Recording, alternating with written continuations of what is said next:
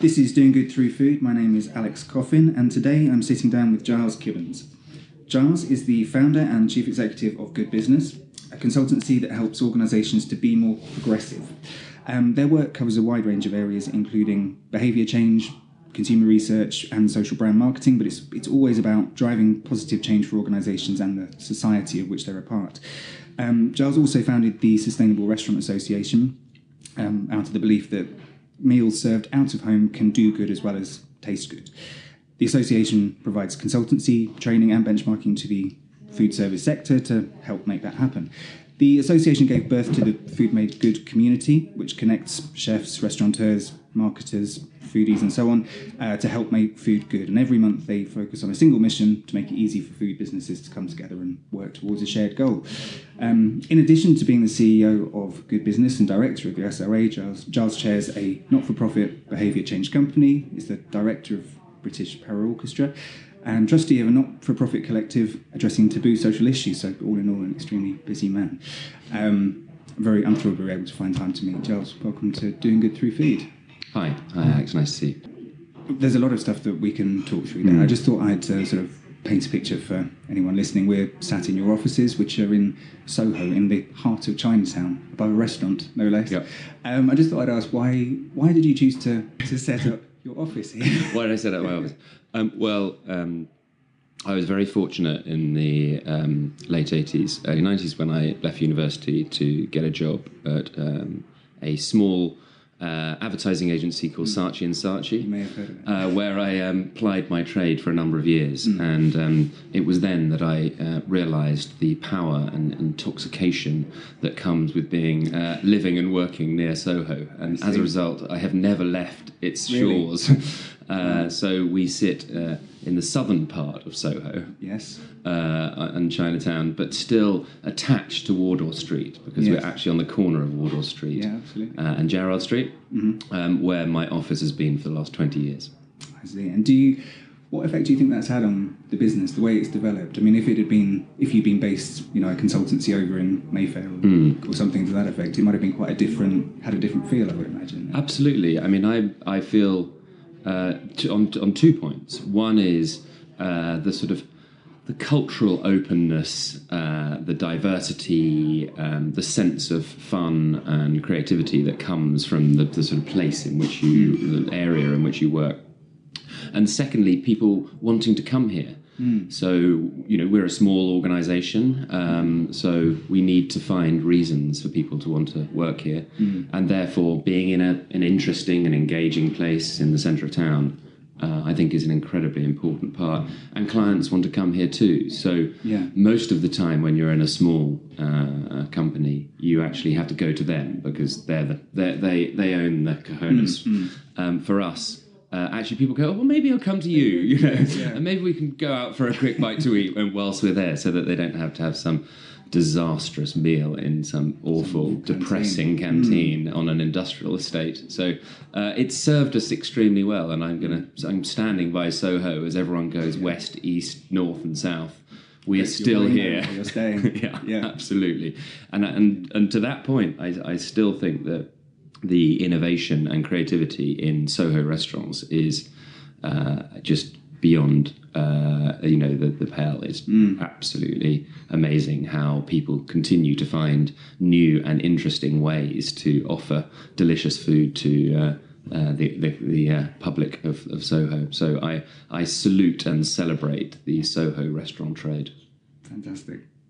It's changed quite a bit over the years. I mean, not as much as you think. No. There's the odd Starbucks, and yes, of course, it is slightly depressingly sort of smartening up, but I think it needed a little bit of that. And actually, there is a nice underbelly of the same old Soho going on. You just have to look a bit harder or know where to go. So find someone who knows. Yeah, exactly. Yeah. Don't worry too much.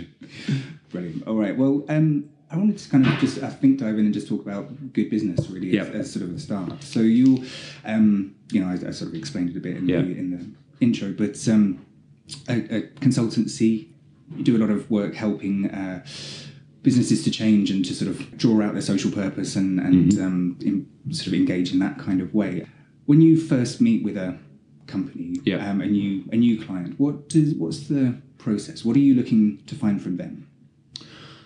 I'm trying to find out what sort of who they are, what they're really trying to do, and what's getting in the way of them being a more successful business. Because actually, first and foremost, when we talk about being a good business, you can't be a good business if you're not a successful one.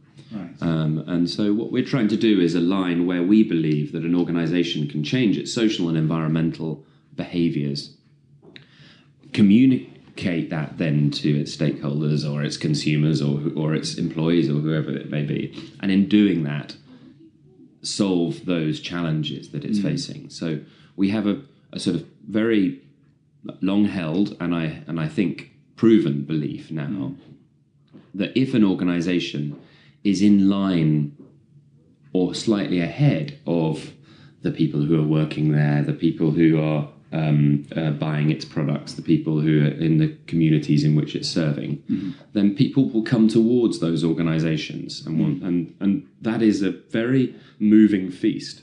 If an organisation sits and says, "Well, this has worked before," we all know what happens. It becomes outdated, and so what we're trying to do is help organisations move progressively in the direction that society is going, in order that they can be a more successful organisation and have the benefits that come from that. So there's too much done in the world of responsibility and sustainability that I think is trying to stop organisations be more successful. You must regulation. You must do this. Right. You must be that. You must give money here, etc. And that's not the approach that we've had in the last 20 years. Ours is a strong belief that by identifying strategic areas where it makes sense to go further than others, you can then differentiate yourself, and by doing that, you can be a more successful business.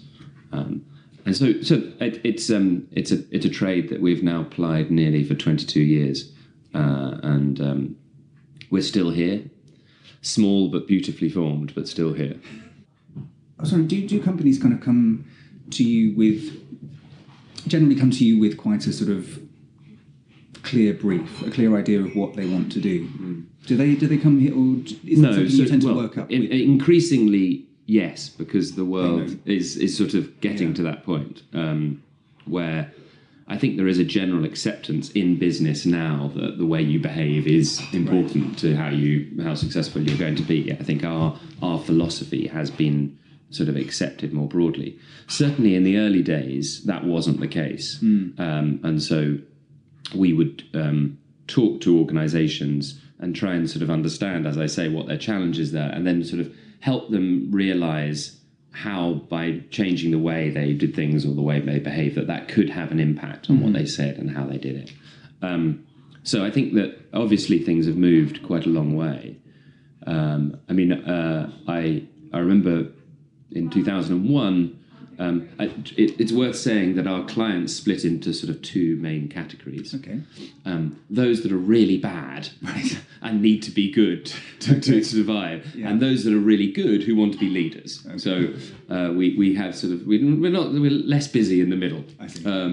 And to that point, in 2001, when McDonald's was having a seriously bad time in the UK, McLibel, product issues, you name it. There was a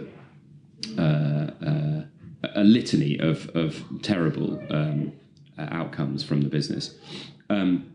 We came together with a consultancy and proved to the McDonald's board that they were losing £120 million a year simply by people being too embarrassed to walk into a McDonald's. Wow. And they took that on. They said, we need to transform this business. Actually, funny enough, Steve Easterbrook was the CEO for the UK then. He's now the global CEO, funnily enough. And we helped them in the transformation plan to focus on the food, largest investor in free-range eggs, fair trade, coffee, etc., milk, free-range pork now, local beef, and then focusing on training and support for their staff, and totally sort of inside-out transformation for that business. Was the sort of aesthetic change at McDonald's part of that? Yes, that was certainly part that we have to, if we're going to transform, we've got to put a new picture. Now, I'm sure many of your listeners will go, well, McDonald's is still pretty awful, or but if you think where it came from, if you think that the proportion of people that now go there for a coffee in the morning with their organic milk, their fair trade coffee, drop in for a chicken wrap, this is not just a burger and fries organisation anymore, and it has come a hugely long way. Could it go further? Absolutely yes. But is it better than it was? Undoubtedly. So we help organisations to sort of go in that process and see how they can, what those changes would do to enable them to transform. So McDonald's, that was an example of sort of one in trouble, really. At that point, although obviously sort of monstrously successful business, but that was a sort of a turnaround kind of a project. How would it look very different, the process that you went through if you had a high flyer? A recent one that caught my eye was the innocent buy one get one B. Yes, I mean that was quite a long time ago now, but when Richard and the boys were still owning it. Richard Reed, who the founder of Innocent, was also in advertising, and in '98, which was 2 years after we had set up Good Business, he came to see us and said he had this idea, which was to mush up a whole load of fruit, put it in this bottle and sell it for £2.50.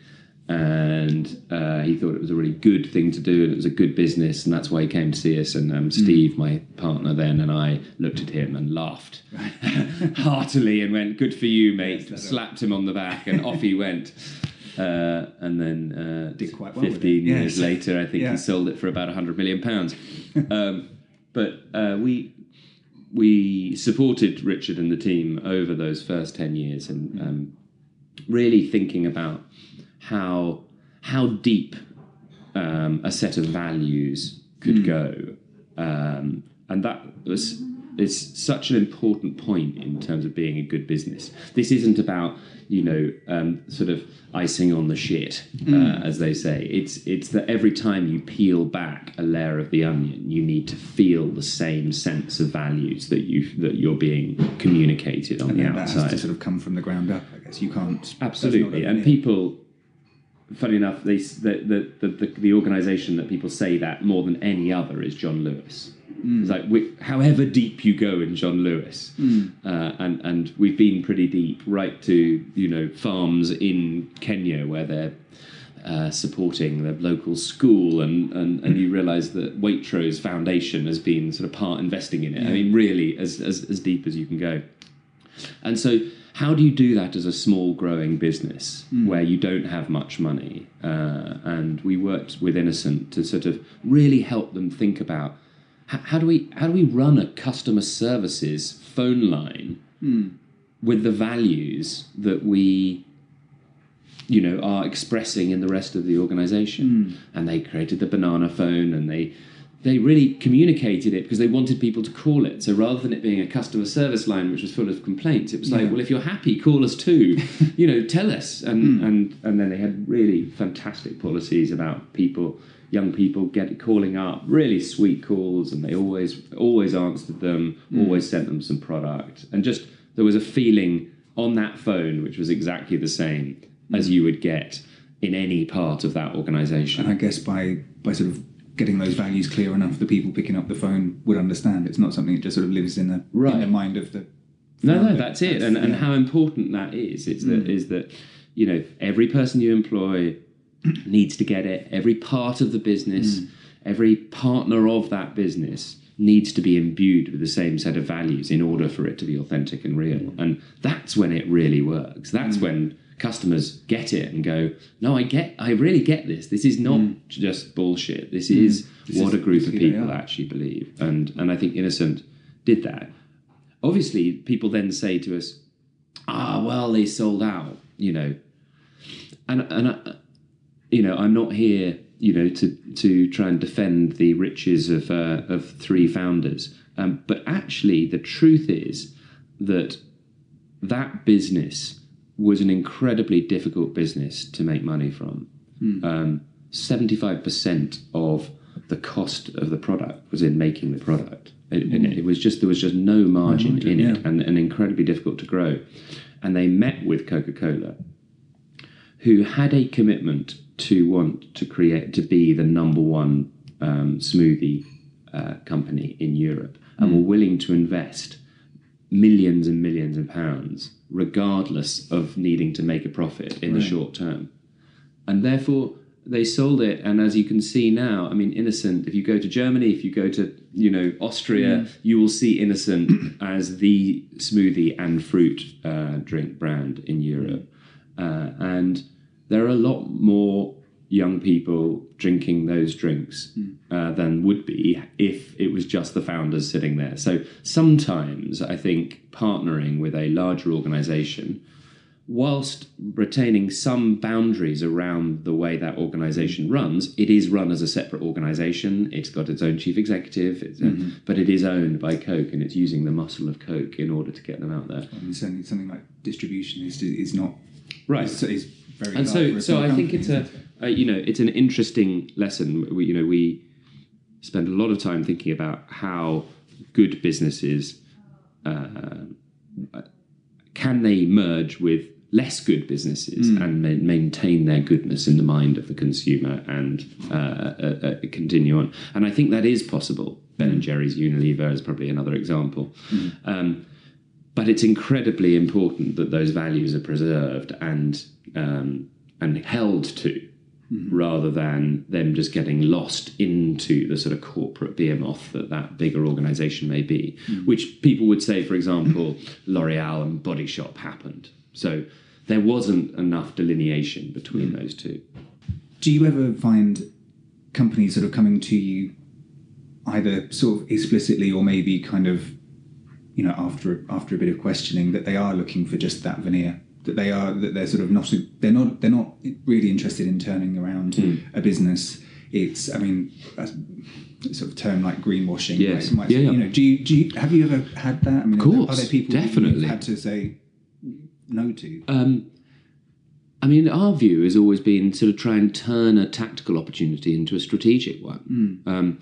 I mean, firstly, if someone's prepared to put some money into something that's interesting and changes, or they invest money in a project that sits outside their business, as in they're not really interested in transforming their business, but they're quite interested in investing in an initiative or something, then, let's take that money. Why not? Let's do it. Let's go for it. And let's use that relationship to try and engage that business to think about what they're doing and how they're doing it, and how they might be able to do that better, how they may be able to use the strengths and resources of their organisation to actually affect change in a different way, and the huge benefit that may be able to be over and above them just sort of writing a cheque to someone else to be the good player within it. So,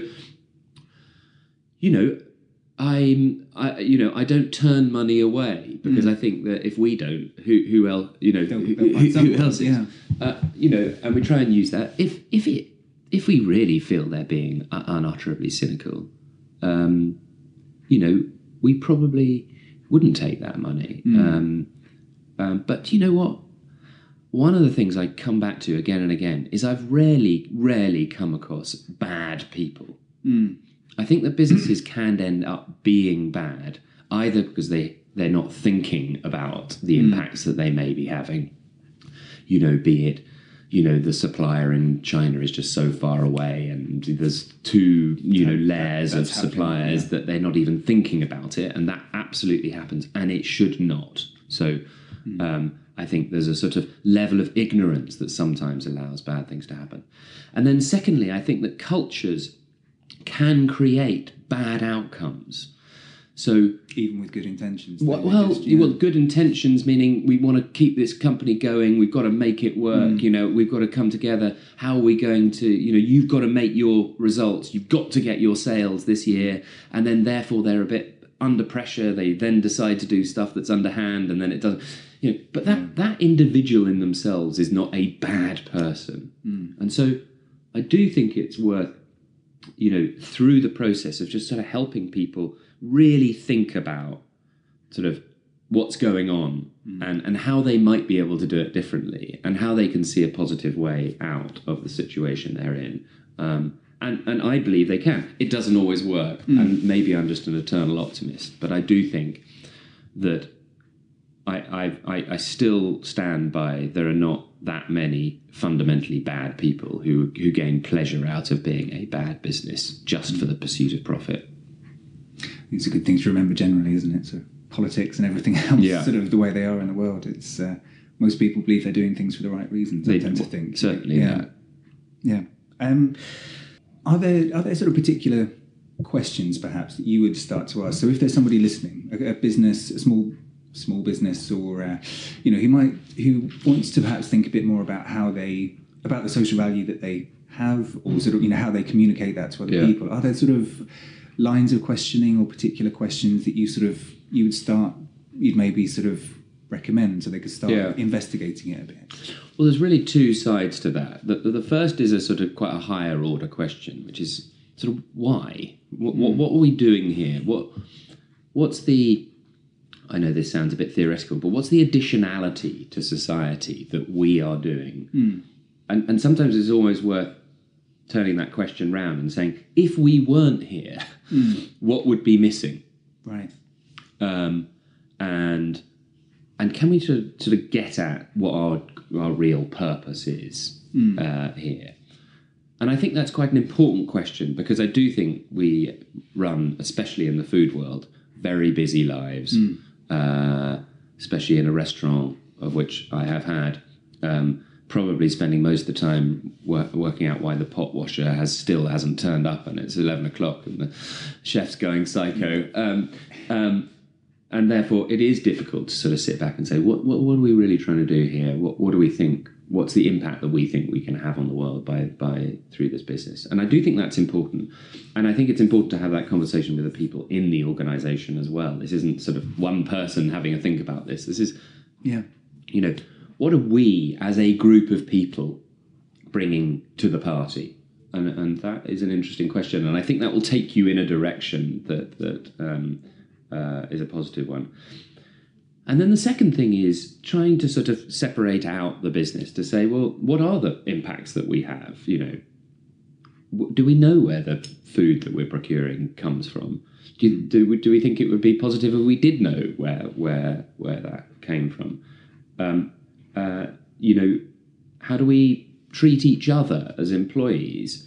Are we helping people feel safe and secure so that they can innovate and be creative and be supportive, not only within the business but outside? Are we taking care and respect for the community around us? We only are there as a business if that community sees us as a positive force within it, etc. So sort of think about all the component parts and sort of go, are we aware of the impacts, and could we do something different? It's not about cost always. It's more about sort of giving yourself time to sort of think about those and think about, if you change them, the impact that may have and the positive that could come from it. Could we maybe talk a little bit about the Sustainable Restaurant Association? Yes, because absolutely. Obviously as a consultancy you're sort of dealing with probably a range of sizes of companies, but you sort of individual companies, mostly larger companies with budgets to engage in that sort of way. The sort of the motivation for the Sustainable Restaurant Association, maybe you could just sort of explain where that came from. So I'll go right back to the beginning of Good Business, and it's difficult perhaps to put yourself in this position, but in 1996 when we started Good Business, the sort of concept of good business was a fairly alien idea. We were in the middle of sort of anti-globalization. There was the sort of Nike sweatshop stuff going on. Businesses were sort of pretty pushing people away in terms of sort of the kind of this area, if I'm honest. And so our message was a difficult one to communicate, because it's like, oh yes, no, we do some nice charitable work on the side. Why don't, we're nice people. Look at this. We give some money to charity. Look, aren't we nice? It's like, no, that's not what I mean. I mean, how are you running this business? Are you running a good business? That's what people are interested in. And so my mother is a chef. She had her own restaurant. She cooked for Ringo Starr for many years. And so food is sort of in my blood, I suppose. And I felt very strongly that a restaurant was perhaps the most powerful and immediate way that I could persuade to our clients what I meant by being a good business. You walk into a restaurant, you're met by a person who represents that community. You eat the food that has been procured from that local area. The building that it is in could be of some social benefit, etc.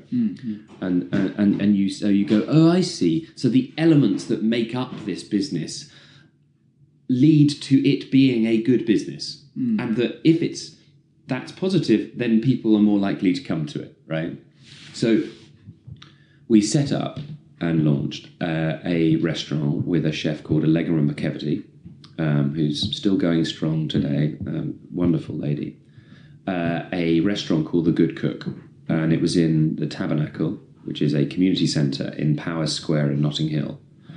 And it was the sort of before 15 and Jamie Oliver's social restaurant. But our restaurant was much deeper socially than 15. So 15 did a great job. It recruited kids from the wrong side of the tracks and gave them fantastic training and set them on their way. That was really only one part of what we did. So we worked with the Portobello Trust to recruit and train long-term unemployed in the local area to be our serving staff. It was obviously in a community centre. We committed always to have low-priced food as well as higher-priced food, so it became that there was a sort of democracy in terms of the food itself. All the food procured came from the local market, Portobello Market, food market.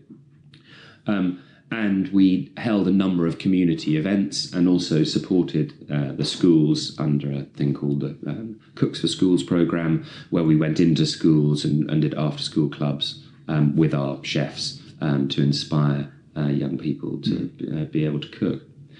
So we launched it, and it was we got not quite winner. What was it? I think we were runner-up in Time Out's Restaurant of the Year in 1998, which was our sort of highest accolade. Yeah. I'm not going to pretend that it was a particularly successful restaurant financially.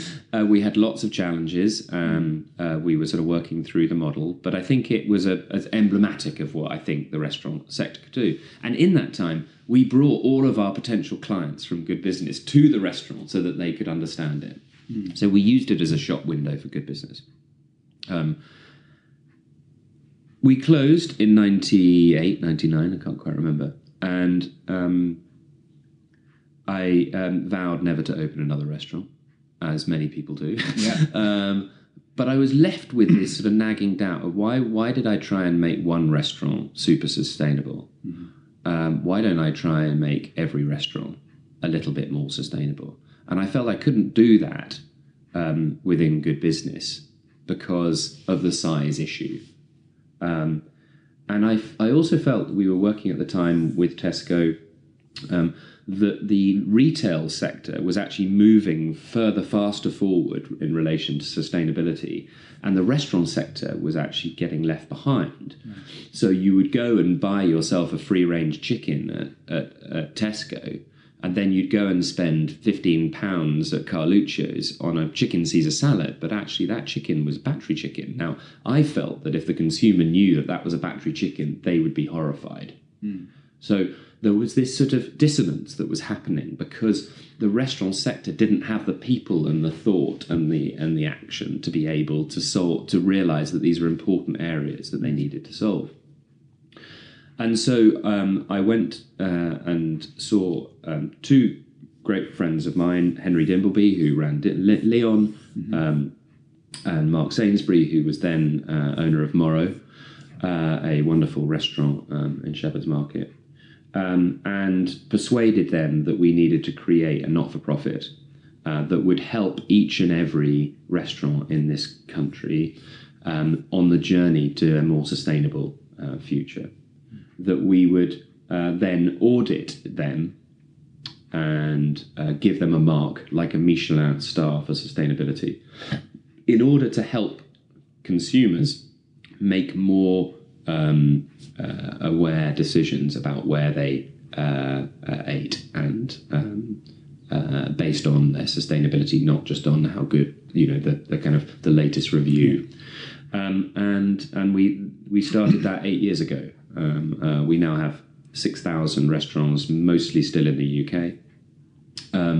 It's changed the way we do it and how we do it, but fundamentally it is still the same basic idea, which is that we're trying to support the restaurant sector to change its behaviour in order to help it be more successful. And by doing that, challenge our diners to think more about sustainability when they go back into the home and change the way that they're cooking, buying, cooking, and eating. So it's not just in the restaurant sector. That's what's so interesting for me. There's an impact that had on the dining public as well. There's not really a similar thing perhaps in retail. An easily understandable mark, something that explains quickly, sort of in the sort of food ingredient labelling, the sort of traffic light type labelling. Obviously that had a huge impact in the retail sector, but there's nothing. It seems like there's almost too many individual marks to me. In retail, you've got fair trade and obviously being the sort of most well-known one. But I think I looked into it recently, so I saw sort of 400 plus different accreditations just in the UK for various things. I know, and this is a real challenge here. And I'm going to be really honest. I don't know the answer to this at the moment, because I think we believed that having one simple mark that represented the all sustainability issues, and just to be clear, within the audit, 50% of the audit is around the provenance of the food, 25% is about the environmental performance of the restaurant itself, and 25% is about the social impact on staff, consumers, and the local community. And so the idea is that there is no such thing as a sustainable restaurant that looks the same as the one next door, because if you're in the city, it's different to if you're in the countryside, if you've got, if you're on a farm versus if you're at the top of a skyscraper, if you're Japanese, if you're English, there are sort of so many variables. There's no such thing as one sustainable restaurant. So we have 78 different indices that we work with the restaurant to identify how they do on all of those, and then we make an average, and then we give them a mark, and then we work with them through that audit to see how they can get better in the year ahead. So you did really well on these things, less well on these. Here are some ideas about how you can change. You need to look at your sustainable fish supply over here, or your contracts for your employees over here are less good, and so that they're always on a sort of challenge to sort of get better. But somebody looking at the mark knows that it means across all those categories they're sort of broadly at a level. So that was the idea, and our great and wonderful president Raymond Blanc has been a huge supporter of ours. If you go to the Manoir in Oxfordshire, as you arrive and your limousine, the door opens, you will see that there is a plaque on the left which is his Michelin stars, and on the plaque on the right is his Sustainable Restaurant Association, 3 stars. And my God, he deserves those in terms of the vegetable garden and the proportion of food that is going through there, and all the other things he does in terms of training and wonderful provenance of the food. There is someone who is truly passionate about the impact that his restaurant has on society. However, people over the last 8 years are not that engaged by the purity of one mark. What they seem to be emotionally engaged by is issues that sit within that. They want to know whether that, you're 3-star, but what are you doing about plastic straws? Right. Because I've seen all this plastic in the ocean and I hate it, and I want to know that you're doing something about it. And where does this pork come from? And right? And so actually, what the interesting thing is that intellectually, I think that our mark is right. Actually, what people want to engage with is, I really actually want to know what you're doing to show me that you give a shit. So they do want to know your relationship with those farmers. They do want to know where you get that from. They do want to know your position on plastic bottles. And actually that's what gives them a stronger emotional relationship. Do you think that's a general kind of mindset, or do you think that's sort of, do you think particular consumers have a particular? Well, this is the problem. Is that I'm here and I care about the whales, and I'm over here and I care about how you the farming practices in Thailand's prawn industry. So how do you do that as a small business? How do I So our point is, we can help you with all of those things, but actually you've also got to show that you care about all those things in the way in which you behave and what you do and how you communicate that. And so, as you said at the beginning, we have actually moved to this position where, whilst we still have the audit and you get your 1, 2, 3 stars, we also have these campaigns that we run on a sort of month-by-month basis, where, for example, sort of reducing meat consumption and increasing veg is one of our campaigns. And then what we do is we work with each of our members to give them the opportunity to show how they're doing that. So there's lots of room for them to do it in lots of different ways. So, for example, a whole bunch of our members moved the vegetarian options to the top of the mains menu, and in doing that, they increased the vegetarian orders by about 14 to 16%. Very simple. Actually, the gross profit on a vegetarian meal is normally better than the GP on a meat-based dish. Others said, no, we're going to go for no meat starters, so all vegetarian. So you've got to give people the creativity within that to do it. Again, on food waste, there isn't one solution. There's lots of ways which you can tackle food waste in the kitchen with your diners or with the organisations around you and how you're doing that. So, and actually people want to know that. Some people want to know that, not everybody. So some people go, oh, you're just ramming this stuff down our throats. Other people go, well, I'm not interested in that, and I am interested in that issue. And so I suppose I believed in the sort of purity of simplifying it all and saying, don't worry, diner, it's all being looked after. But actually people don't want that. I think what they want is a sort of messy, funny old world where they really want to know genuinely what you're doing and how you're doing it and how you're using food and creativity to be a place that I want to enjoy my evening. After all, it's an experience. We don't need food from restaurants in the main. No. We're not sitting here trying to satiate our hunger. We can do that in lots of different ways, right? So it is an experience, and to have a positive experience, my belief is that you need to have as guilt-free experience as possible.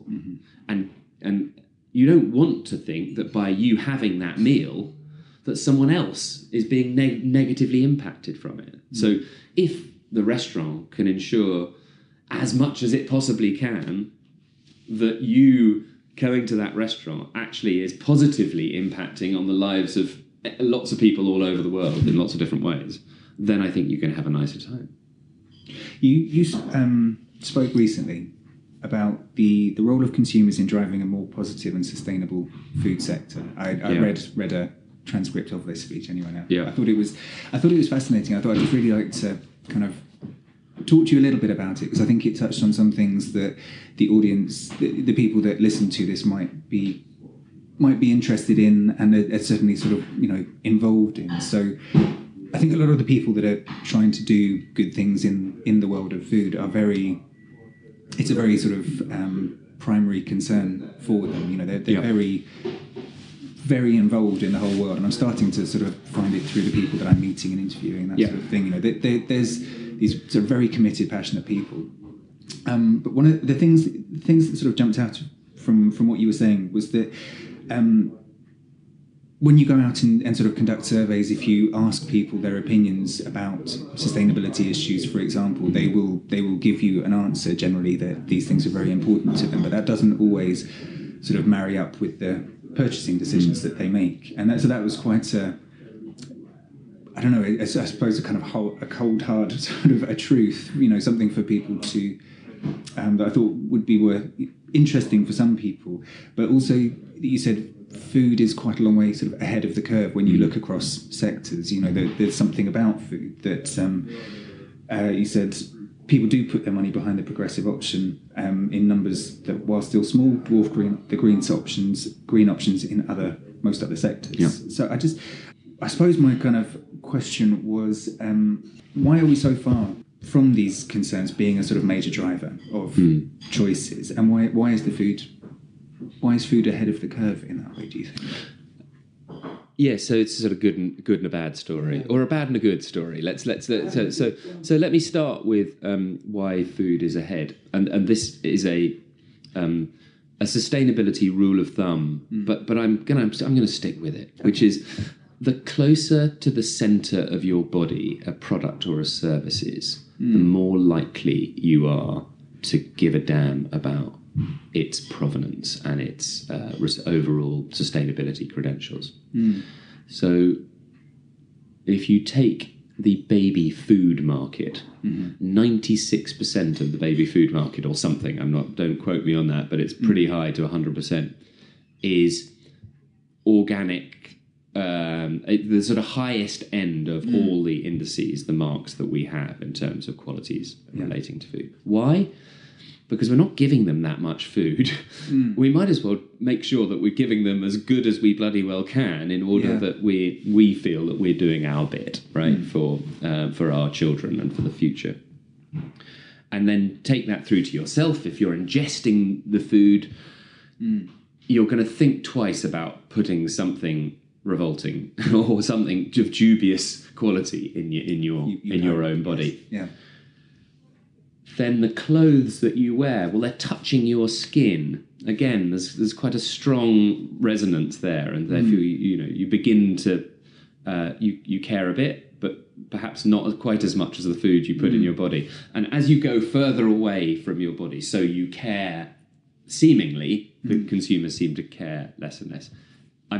I don't want to do a kind of a game on it, because I'm sure someone will say, "What about this? What about this?" Yeah. But fundamentally, I think that is the rule of thumb, which is that because we are eating the sort of foodstuffs, we do seem to be able to override our price and availability, perhaps, of some less good things that are out there. But we're complex individuals, and we've just been through. We're still in it.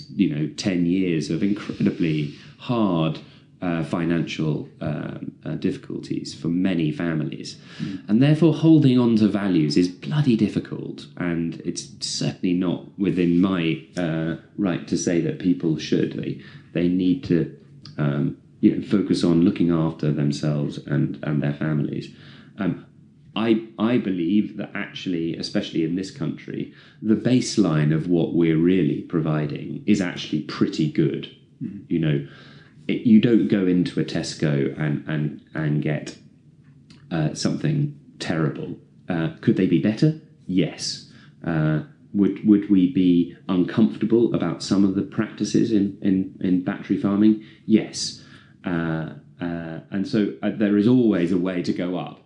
But it's not bad. It's certainly not bad for you etc. Do you see what I mean? Yeah. So I think we need to take that within some level, but it's how we can inspire people upwards from that, and that for me is about changing attitudes about what we eat and how we eat it. We don't need to have so much meat in our diet. We can be more creative, give people the skills to be able to, and confidence to be able to eat food in different ways. And you talk about being in Chinatown as we are now, and I think funny enough the Chinese, although have got some very dubious practices in some areas, but what I love about their cuisine is that it's based on the weight of it is fairly abundant, cheap vegetable matter, and then they give it a sprinkle of meat on top to sort of to bring it off, but it's not based on large amounts of meat, and therefore they're getting the sort of the health, the cost benefit, and the taste that comes from a meat-based diet as well. And I think we've got a lot to learn from the global cuisine in terms of doing that. But I think back to your original point, right, the good and the bad. So I think the good is that in the food sector, people are making more values-based decisions than they are in other sectors, even with the difficulty that we've had in the last 10 years. The challenge for me, and again, being completely upfront about this, I believe that I could get every single restaurant in this country to join the SRA, because if people joined it and could prove to diners that they were more sustainable, people would vote with their mouths and come into those restaurants more. It is difficult for me to sit here and say, and look you in the eye and say that what we have done, as I said at the beginning about good business, which is this is about making businesses more successful. It's difficult for me to say that the SRA has delivered a huge increase in footfall for our members.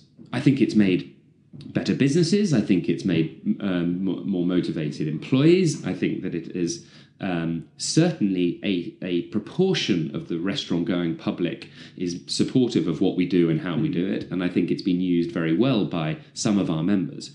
But I think it would be difficult for me to say, yes, the number one reason why you would join the SRA is we're going to fill your restaurant day and night with people. And so my challenge, I suppose, to your listeners is don't hold back. Ask questions. Go to the restaurants. Ask them where food comes from. Be a bit annoying.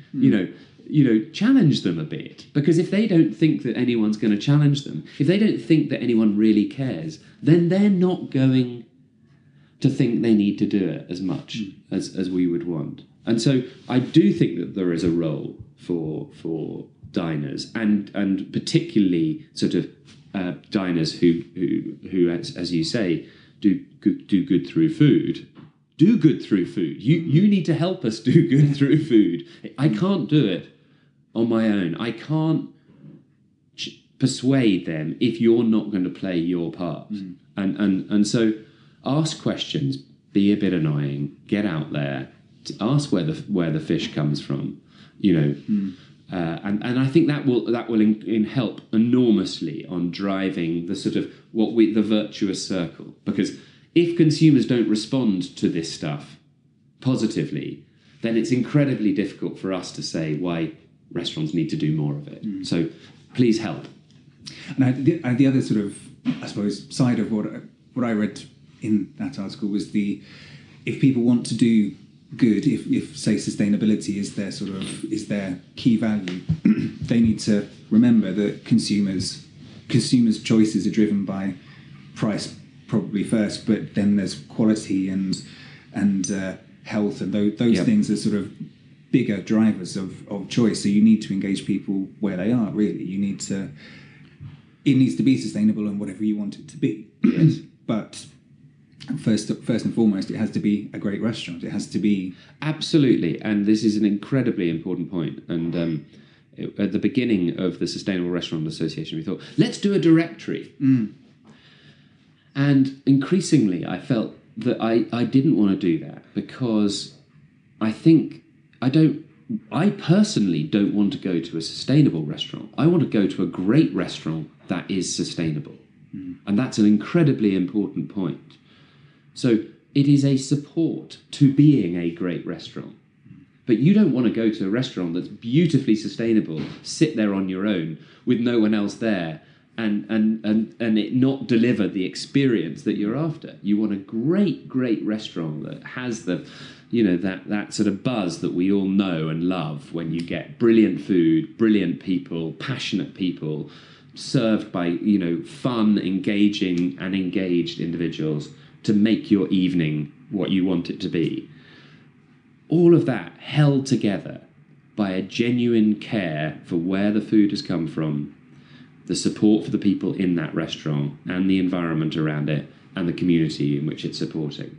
And I think you feel that when you go into a restaurant. This isn't about sustainability, sustainability by numbers. This is about what you feel when you go there. And I go back to Raymond Blanc Manoir, and just to be clear, of the 6,000 restaurants, most of them are not ridiculously expensive restaurants like the Manoir.